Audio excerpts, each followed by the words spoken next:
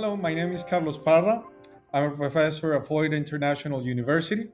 And in this recording, we will be interviewing Jeffrey Parker. He's a professor at Dartmouth College, and he was recently named a PUMS Fellow for 2020.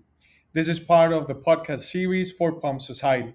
I am joined by Sridham Narayan. He is Vice President for Publications for PUMS Society, and we will be starting with our interview with Jeff. Jeffrey Parker is professor of engineering at Dartmouth College, where he also serves as director for the Master of Engineering Management program.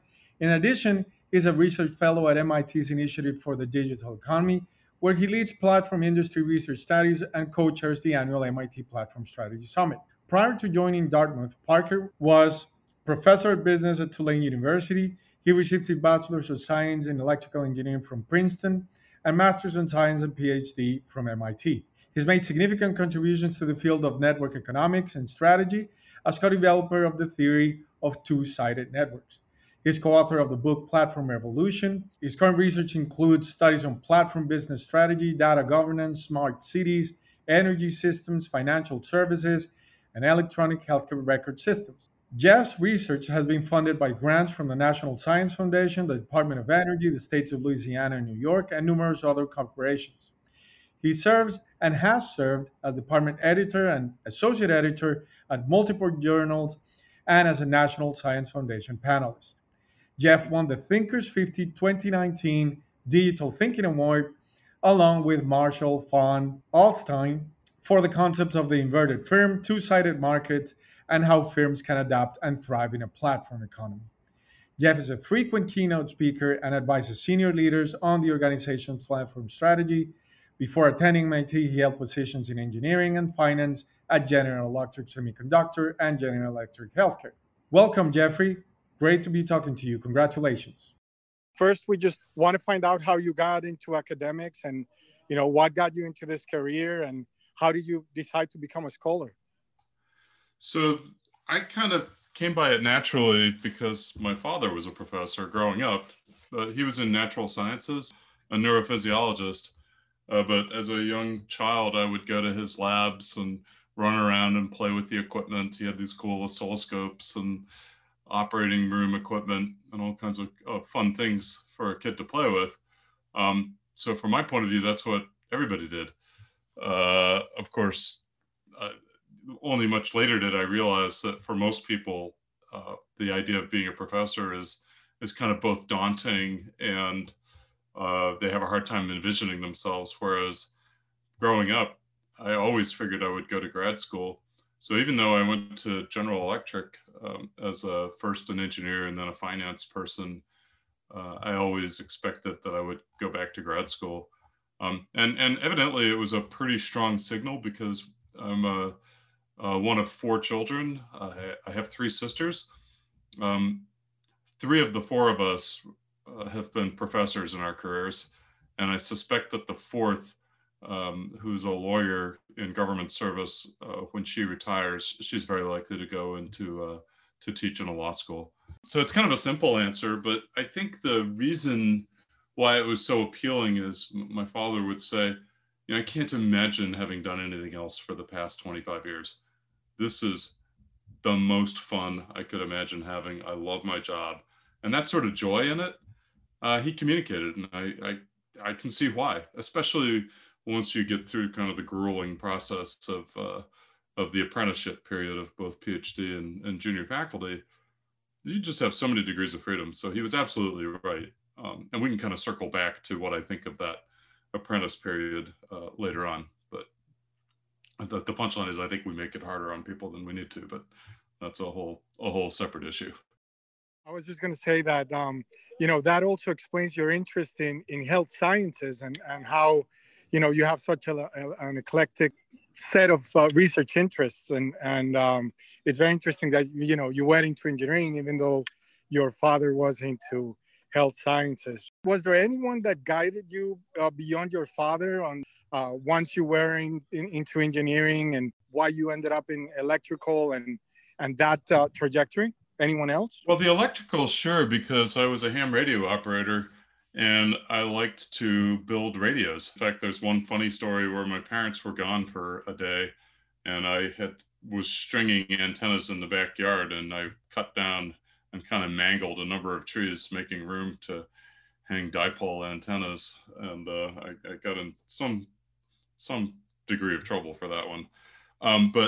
So my father liked sort of animal tissue and working with living organisms, and I always was interested in objects, and in particular electrical kind of electronics and computer things.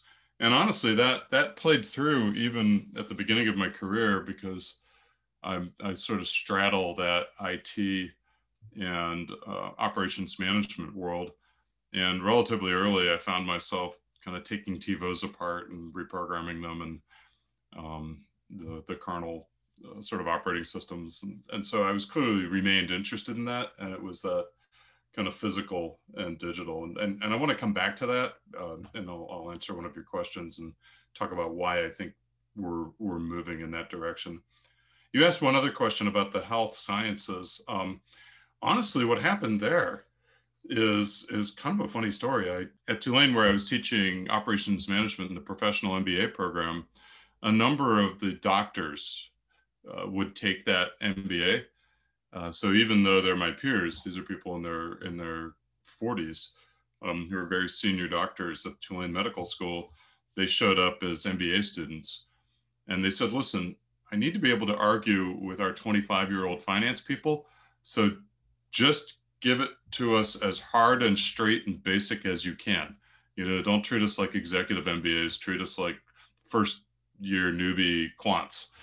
And as a result of that class, I met a number of the professors, including the head of transplant surgery at Tulane. And that really pulled me into a whole network of faculty who are publishing a number of papers.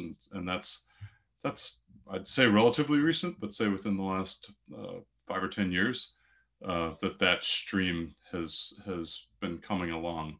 And that's becoming increasingly relevant. I'd say that's sort of a substream, but in many ways, my interest in platforms, in operations, and in healthcare are starting to converge.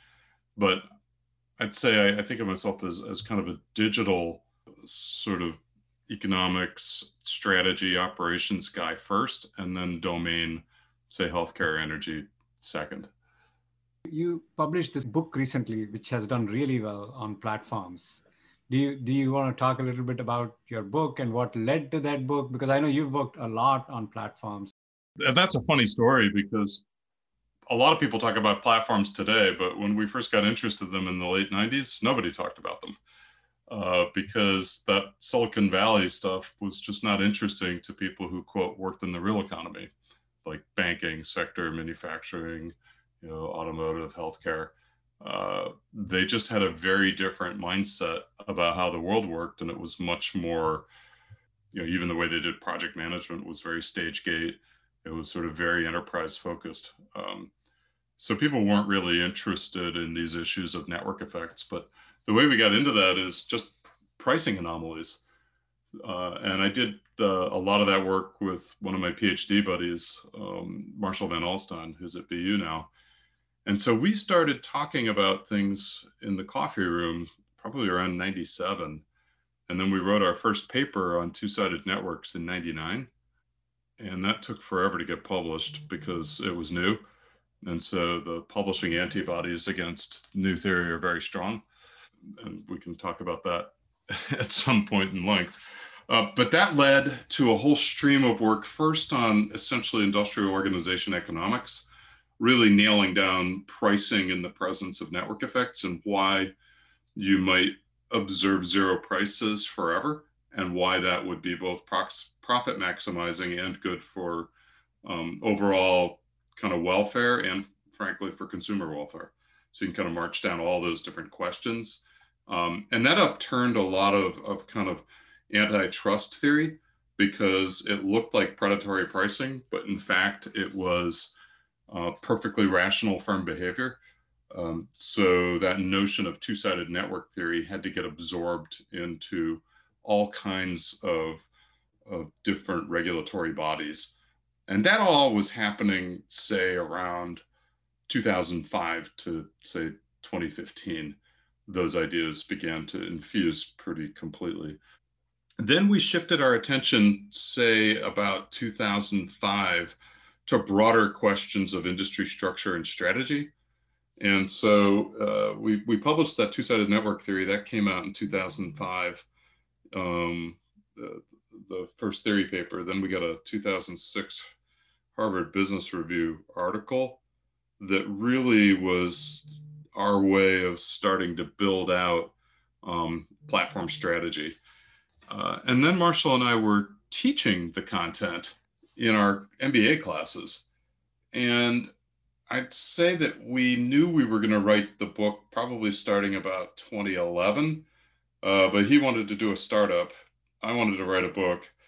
We arm wrestled. No, that's not really true. I forget exactly how we decided, but he won. We started a business, got it up to about 10 people. Didn't have product market fit, didn't have the right. We did a lot of things wrong, spent a lot of money, then wound it back down. And then I go, okay, now it's my turn. Let's write a book. And we got that going in about 2013. And the book, it's Platform Revolution, is built directly off of our MBA classes. But I'd say most of those chapters are rooted in a pretty good body of literature. And some of that's engineering design. So, for example, all of the work that Carlos Baldwin and many others, Kim Clark, did in kind of product modularity is very front and center in that. And then, of course, our own work in two-sided networks, and a ton of scholars with whom we've been fortunate enough to bounce off of and also learn from. So we tried to distill that course into a digestible book because we were only reaching maybe between us 100, 200 people a year, as opposed to the hundreds of thousands that we're now reaching through the book. And then it's used in many companies and in a number of online courses. And that was sort of we had a sense that you could scale, but it was really true once we pursued that. So that was a lot of fun. You're also an entrepreneur. That's amazing. I didn't realize that. And you had gone into business with Marshall. And, at that point, it sounds like there was the opportunity for you to go into industry and also do academics. How did that go? Could you please tell us more about the business? You also mentioned that you invested funds into that and, of course, time. And how did you say, okay, you know what, this is not for me. I'm just going to stick to academics, or you still explore business opportunities? Well, you said something really interesting, which is entrepreneurial, but I think every faculty member is entrepreneurial. I think of every research stream as building a team and building a business, whether the business is designed to create a profit or whether it's designed to create influence, visibility, discover something new. My mindset is every one of these projects that I undertake is first about, is this interesting? Yes. Is it worth my time? Second, who do I like working with who's also competent to work on this project? And note the order. I will order on who do I care to work with, because life is too short, frankly, if you don't enjoy the process, because every project just takes a ton of time. And so you may as well have fun while you're doing it. And then you build a team. And then essentially, it's literally like trying to find product market fit. Let's get a bunch of examples. Let's figure out what is missing in this, what resonates, what do we think is interesting, what's possible in terms of either the data that you can collect, the models that you could build, the theorizing that you could do, and then you go after it. And I don't see how that's that much different than building products and services directly for a market. So I think that entrepreneurial mindset is one that we should probably teach our junior faculty a bit more directly, because that really is how I think you can make it fun and B, have a lot of impact and influence. That should probably be your next book, the entrepreneurial mindset to academics, because it sounds like you have an HR strategy, a marketing strategy, all the financial strategy for each one of the projects. That's fascinating. Well, let's drill down on that a little bit, because I think the financial strategy is a good one. I mean, we're probably coming to the end of the era where people will blindly pay for research and academics' time to spend on creating knowledge without asking some pretty hard questions about what that knowledge is and what its usefulness is. So, in many fields, and you can kind of look at it and say, well, this could be fundamental research, and that's knowledge that's worth pursuing for knowledge's sake. Um, and then there are other types of knowledge that you might produce, which is often integrative. You're not doing sort of fundamental physics theory or discovering sort of fundamental new mathematics. You're often using tools from disparate fields and combining them. And I'd say that's most of what social science research or management research and a lot of economics would look like. Um, and then you say, well, where are the resources coming from that allow me to have the time to do this? And, our business model is you teach some, and then you are free with the rest of your time to do research. And so clearly there's some surplus that you're generating either through teaching, or in many schools, the business model is we hire adjuncts or professors of practice who then generate enough revenue to allow research faculty to do their thing. But I think we're going to scrutinize that pretty carefully. And as a result, I think that it's going to become more important that we answer questions that are clearly ones people care about. So it really is about kind of what's the audience? Is there a market for it?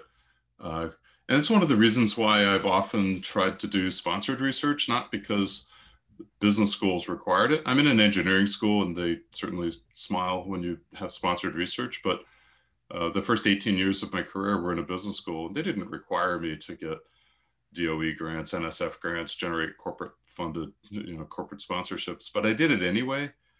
And partly as a signal that said, hey, people are willing to spend, in aggregate, many millions of dollars to sponsor these streams. And that's a signal that says that somebody cares. And also, it's a really great way of making sure that you have current information, because you're able to get that from the corporations that you work with. So you understand really at a pretty fundamental level what they're grappling with. And that brings up a very interesting question, Jeff. You've been a fairly early leader in this sponsored research in business schools, certainly, right? I mean, you've done a lot of that. How would you advocate younger scholars to actually think about sponsored research and going in that direction? Any thoughts, suggestions for how they should go about it? Well, having done my PhD at MIT, I'd say that I was sponsored by foundations like Sloan Foundations, Leaders for Manufacturing was a sponsored program with a number of companies, and I was a teaching assistant in RA as part of that. The International Motor Vehicle Program also at MIT. So there was a lot of sponsored research that was taking place with business school faculty. So I think, I grew up, quote, in the academic world with that mindset. But I really have to credit my good friend and co-author Marshall Van Alstyne, because he was not in a business school at the beginning of his career. He was in the School of Information in Michigan, and they had much more of an engineering school mindset, which is everybody pursued kind of sponsored research. And I looked at that and I said, well, that looks like it gives you some freedom in funding, and it helps you sharpen and focus the pitch for your ideas. And so I partnered with Ed Anderson, so a longtime PALMS member, and we did our first big kind of National Science Foundation project. I mean, big for us at the time. And that was great because it gave us kind of the entree to study distributed kind of product development, product innovation, distributed knowledge work. and gave us the money essentially to be able to travel, interview a ton of firms in their places of work. So we spent a fair bit of time in the kind of bouncing around the U.S. and in Europe. We didn't get over to Asia, but so that was sort of Europe, U.S. based. I think I'm tangling myself in a bit of a pretzel trying to answer this because I've lost the thread. But the advice that I would give is sort of twofold. If you're going after the corporate side, then it's about answering questions that serve the dual purpose of both furthering your academic research while not getting captured for consulting. And so I would actually counsel junior faculty to go after National Science Foundation money, National Institute of Health money, Department of Energy money. And the reason is you don't have that dual pressure of trying to satisfy the company's direct interests, because as a more senior faculty member, you can kind of hold the companies off and say, listen, I have to be able to sponsor students. I've got to be able to produce something at the end of this that will sort of further the academic enterprise while at the same time helping you address your business interests and questions. But that's a tougher game to play. And so I would tend to tell junior faculty to give a shot at doing some of the government sponsored work first, or EPA if you're interested in that kind of thing. And then the direct way to do it is to serve on a review panel. And so if basically go to the presentations that the program officers attend, and they attend our Informs, POMs, they'll come and you can meet NSF program officers, sometimes DOE, listen to what they have to say, offer to serve. It's much like reviewing papers. It's a lot of work. I've done a fair bit of it. And then you really learn what a fundable proposal is.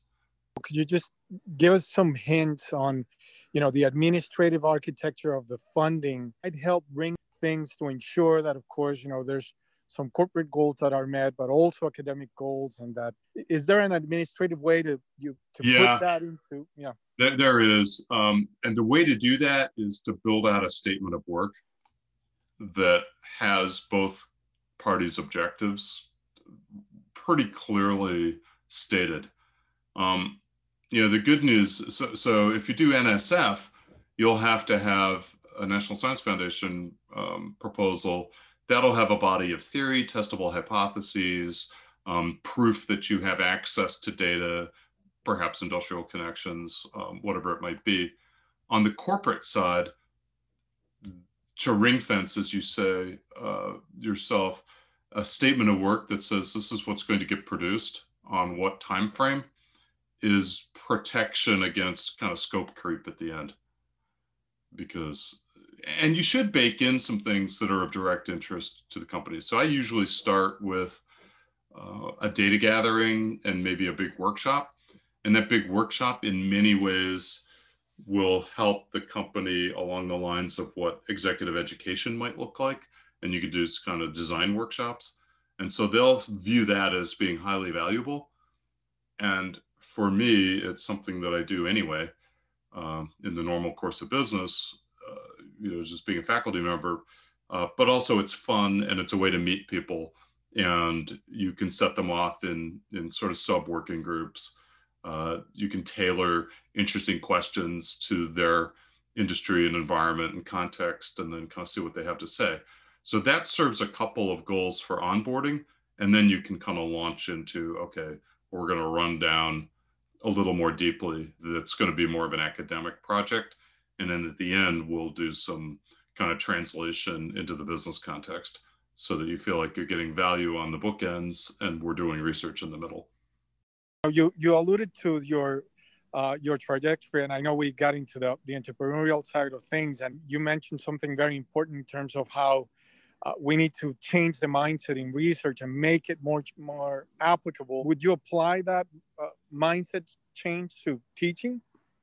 Always. I mean, the beautiful thing is that if you're doing work that is of direct relevance, especially on the industrial side, then you always have current examples. You can always bring speakers in who can then illustrate the issues. So for example, I teach a course called Platform Design Management and Strategy. I teach it in the engineering school, but the business school students found it. So it's about a third MBAs and about 2/3 engineering students.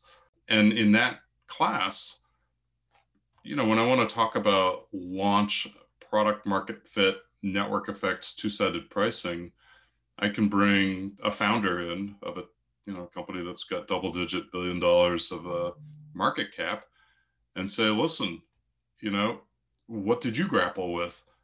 And how did you make these decisions? And what would you do differently if you could wind back time? And then it's not me telling them. And so I really like that because I can sort of weave in visits from people that they'll listen to just by the nature of who they are. And then you always have examples. And the other thing is the cases that you bring into classes. I think, especially on the platform course, I probably change a quarter to a third of it every year. And some of it, if it's a topic area, I just leave it blank in terms of what the case is. And then 2 weeks ahead of time, I just troll mine the news. And then I build mini cases just based off what's current. So they're reading something that was in the newspaper a week or two ago. And so you can't argue that it's not current. It's like the stuff is popping up all over the place. So you can, I think that helps us. I mean, you can have a classic like National Cranberry. When I used to teach ops, I would always teach that because it's like the perfect process flow mapping, capacity management type of case. But you shouldn't have all of that. You ought to be able to take things from what's happening every single day and bring those in to the class as well, because otherwise you're teaching the history of management, not the practice of it. Out of curiosity, Jeff, what do you feel most comfortable teaching? The economics, the platform aspect, the IS, the OM, the health? What do you swim? What's your water? What's my water? That's a great question. I honestly, the stuff that I need to prep the least for, I'd say is the platform work, because that's where I spend the bulk of my time, say, working with companies and working just in terms of the projects that I'm working on, because that's really why I'm brought into a lot of research projects, is because of that background and expertise. So even if it's in healthcare, even if it's in operations, it usually will have a platform overlap.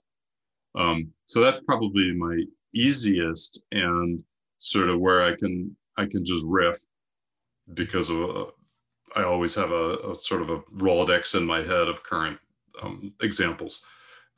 Operations management, I think, is because I did it for almost 20 years and have published considerably in that. I use a lot of those examples in platform work. And so I kind of tend to merge those together. There's a whole lot of thinking about processes, flows, measurements, incentives that come directly out of operations.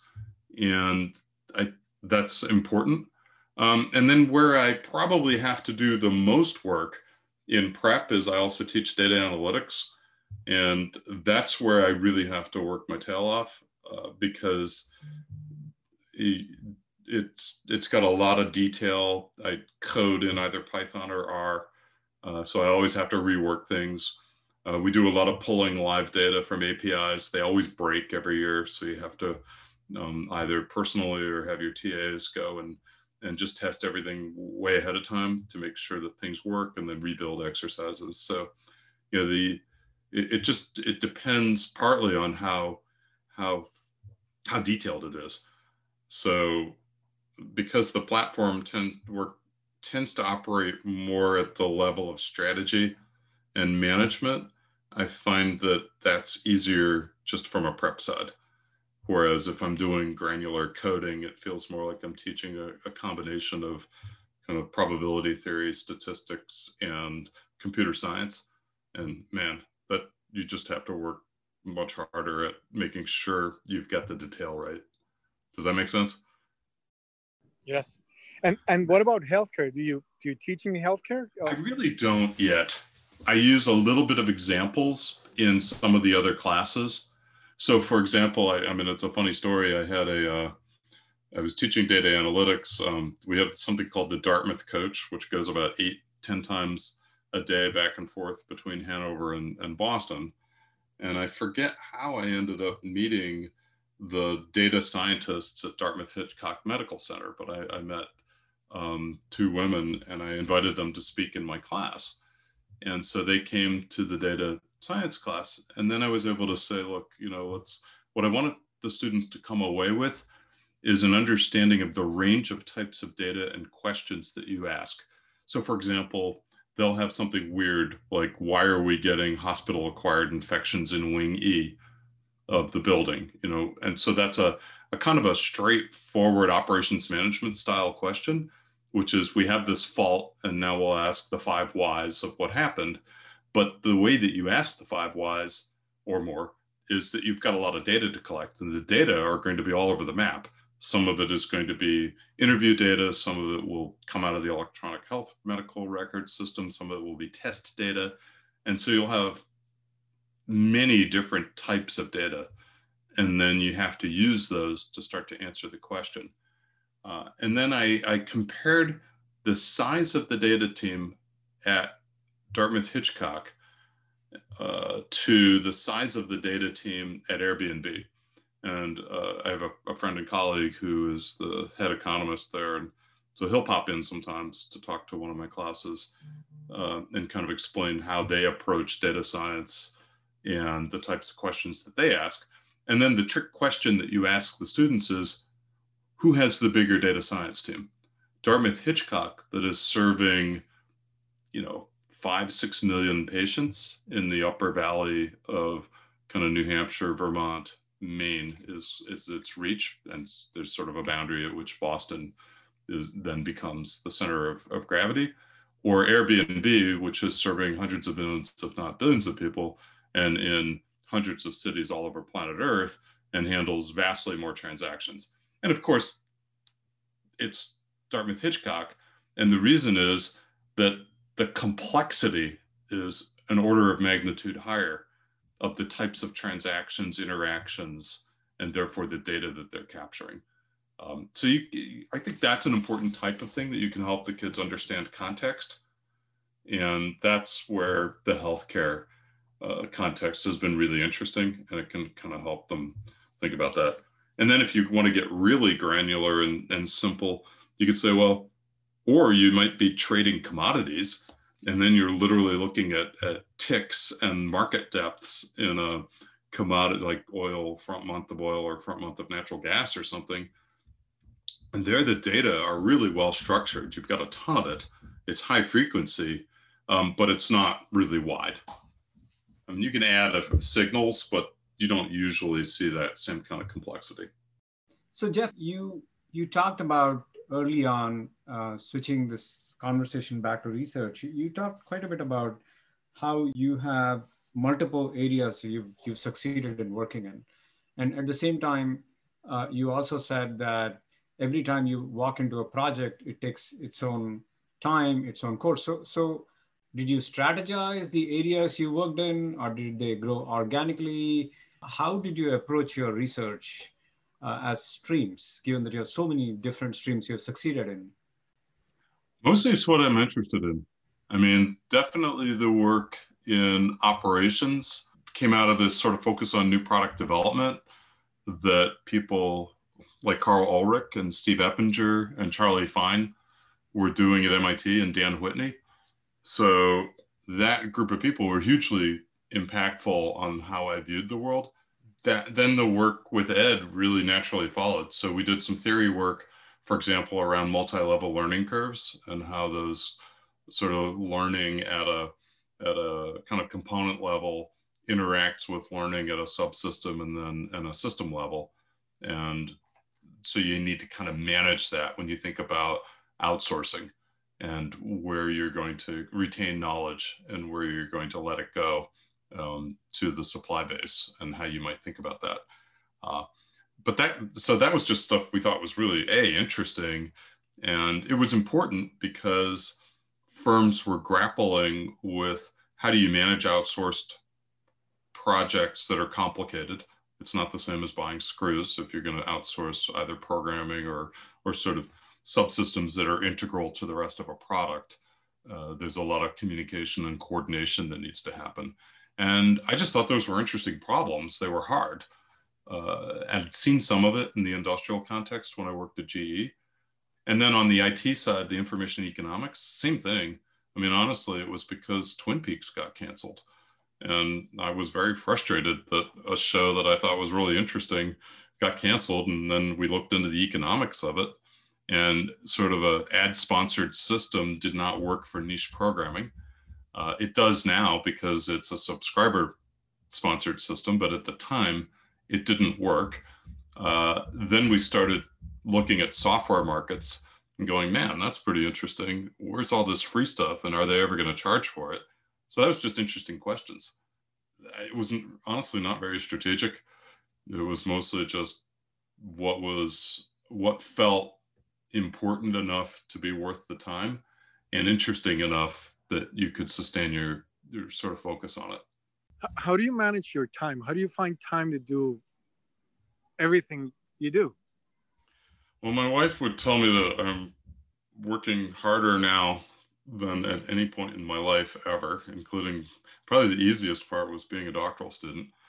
And you kind of laugh about that, but I'd worked at GE, which was sort of like joining the Army at the time. And so being a somewhat older PhD student meant that it was a job. So I'd go to work, go to the office, leave at 5 or 5:30, go work out. That took a couple hours. We'd meet up at 9, have dinner, go to bed, wash, rinse, repeat. So that was the doctoral program. Very simple, very focused. You knew what you were supposed to do. Then honestly, being an assistant professor wasn't that much different. But after that, things get really complicated. You end up taking on a lot of different roles and responsibilities.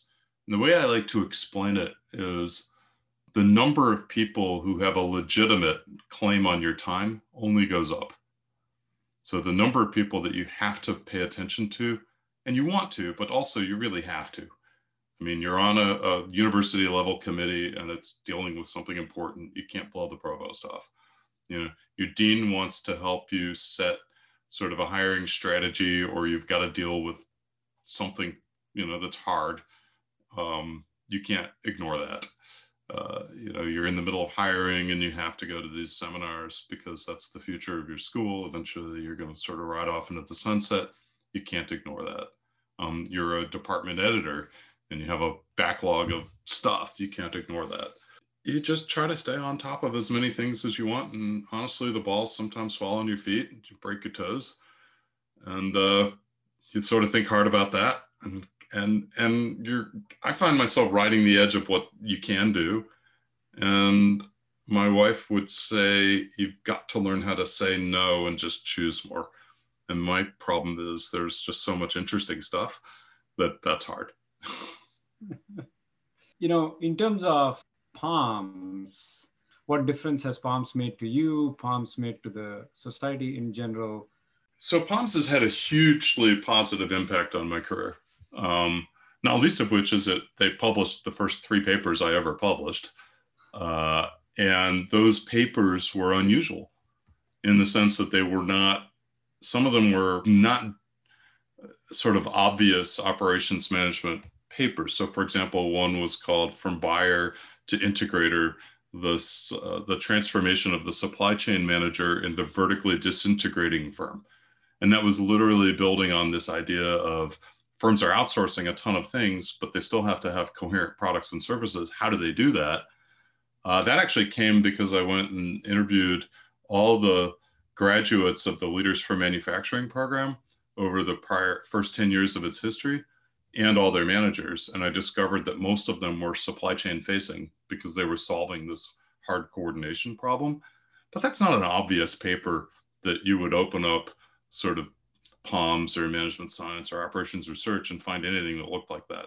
So I give a huge amount of credit to Cal and Anant Raman up at Harvard for kind of pushing the envelope on what was going to be valid research and interesting things that they'd be willing to publish. And so Palms, I think, was much more open-minded in the breadth of research that they were willing to publish than some perhaps more technical journals. And I think as a result, they've frankly been able to have more impact and published a lot more interesting things.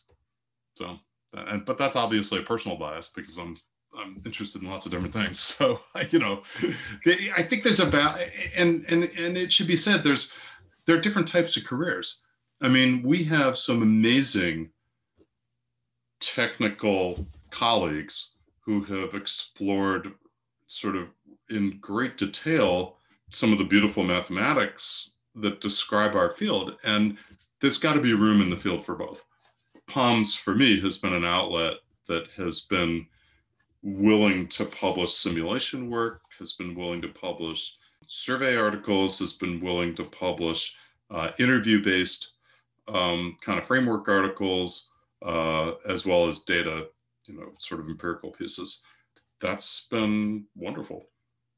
It's clear that, of course, having a multidisciplinary mindset, an entrepreneurial mindset, it's how you view the future. How else do you view the future of academics, and in particular within your research streams?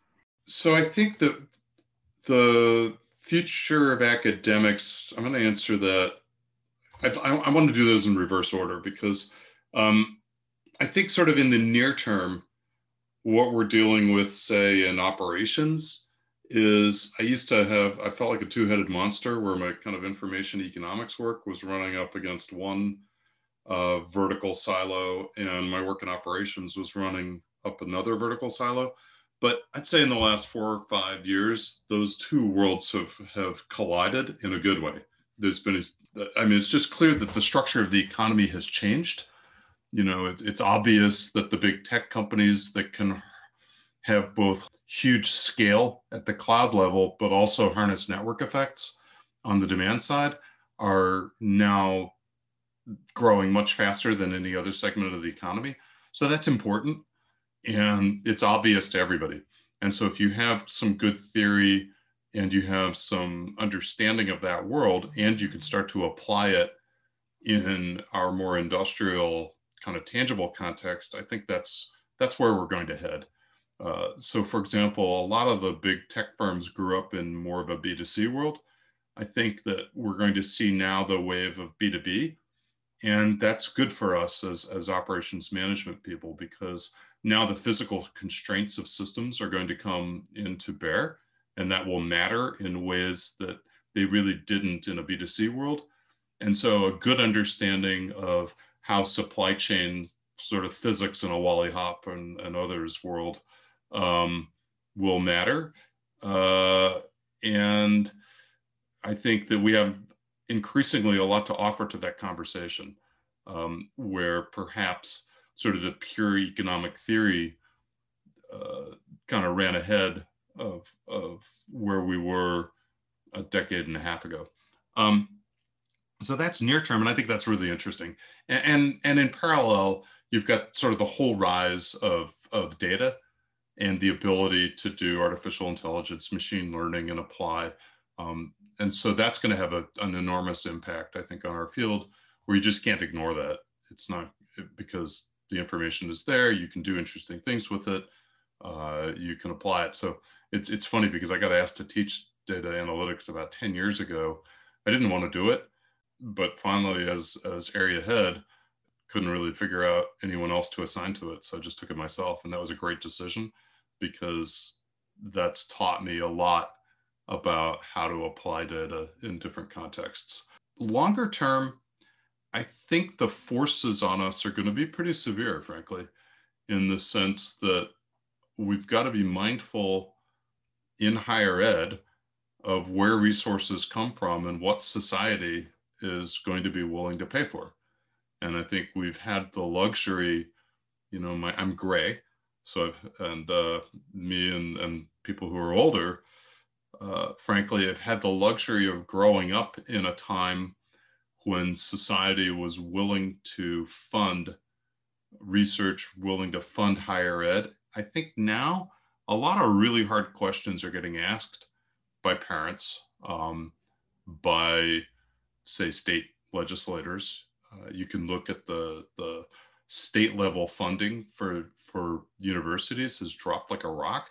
I I find that frustrating, but I think that means on the political side that we've perhaps not done a great job of explaining the value proposition. And then the withdrawal of support from society is reflective of that. We're in STEM, so we're a little bit more insulated from that. That conversation is a really hard one with some of our other colleagues at universities, but I think that's a macro trend that isn't going to go away. And it's going to have us asking some pretty hard questions about how we operate our business, how we articulate the value of what we do, and defend that and celebrate it. Frankly, I think there's a huge amount to offer, and we've done kind of a crummy job as not just operations, but really as higher ed of really making that clear. So what advice would you have for young scholars who are entering academia? You've mentioned that before, but we certainly would like to know your perspective. In terms of strategies, I think you've got to have a kind of a portfolio. And that portfolio, if you think about what you're trying to do, is you're trying to prove that you can master the craft of producing journal articles, of course, but also of teaching, and that you can kind of manage your time to do the work that the job requires. Because in many ways, there's a lot of freedom, and that freedom requires you to be focused. Otherwise, you could just sit and troll the internet all day long. And there are days I've lost to that, and I'm sure everybody else has as well. And the challenge is not to lose too many of them. And so I would say you think about it as an apprentice period. You're a cabinet maker. You must make these papers and prove that you can do it. And so those are your singles and doubles, and they're really about mastering the craft of producing publishable work. But that's really not good enough, because that's not going to keep you in the field.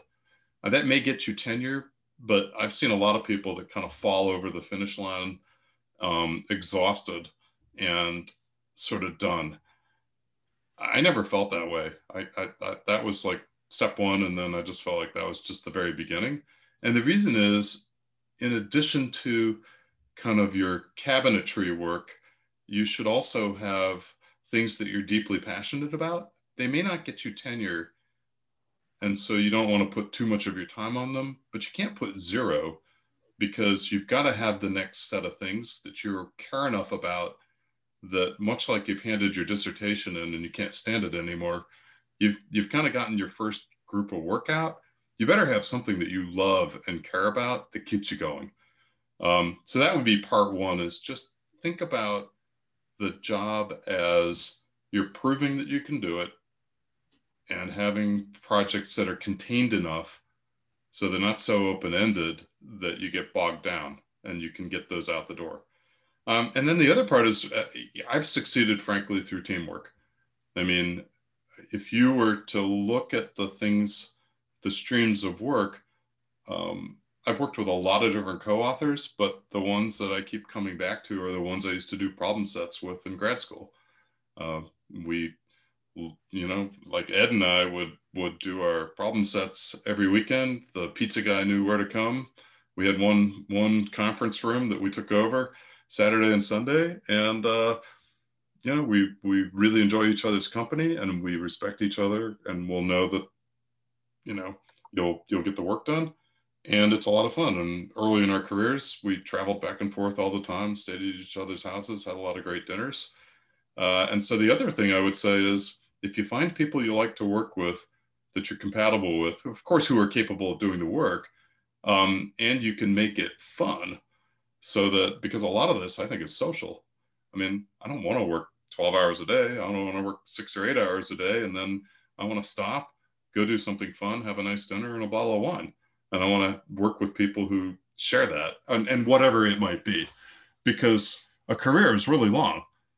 And it's nice early on when you identify those people with whom you enjoy building things and doing things. That's your kind of your core team. And then you build out from there. So that would, yeah, I tell this to my master's students all the time. I say, look left, look right. The people that you've met here are people you should hang on to because you've enjoyed their company here and they're going to be people that you can do stuff with later. We don't want to keep you too long. So again, congratulations. Let me just say as a parting word, it's an incredible honor, to be nominated as a Palm Society Fellow because, if you look at the membership, it's really impressive people who have done a lot in our field.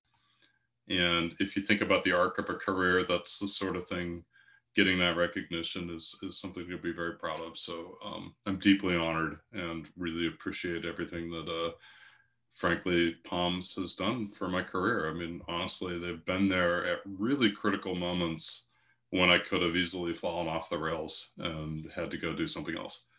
So I'm deeply appreciative. Thank you very much for joining. Hope you enjoyed this podcast. We spoke to Professor Jeffrey Parker from Dartmouth College, Palms Fellow 2020. If you have any comments or suggestions, please send them to palms.society@gmail.com and stay tuned for future podcasts.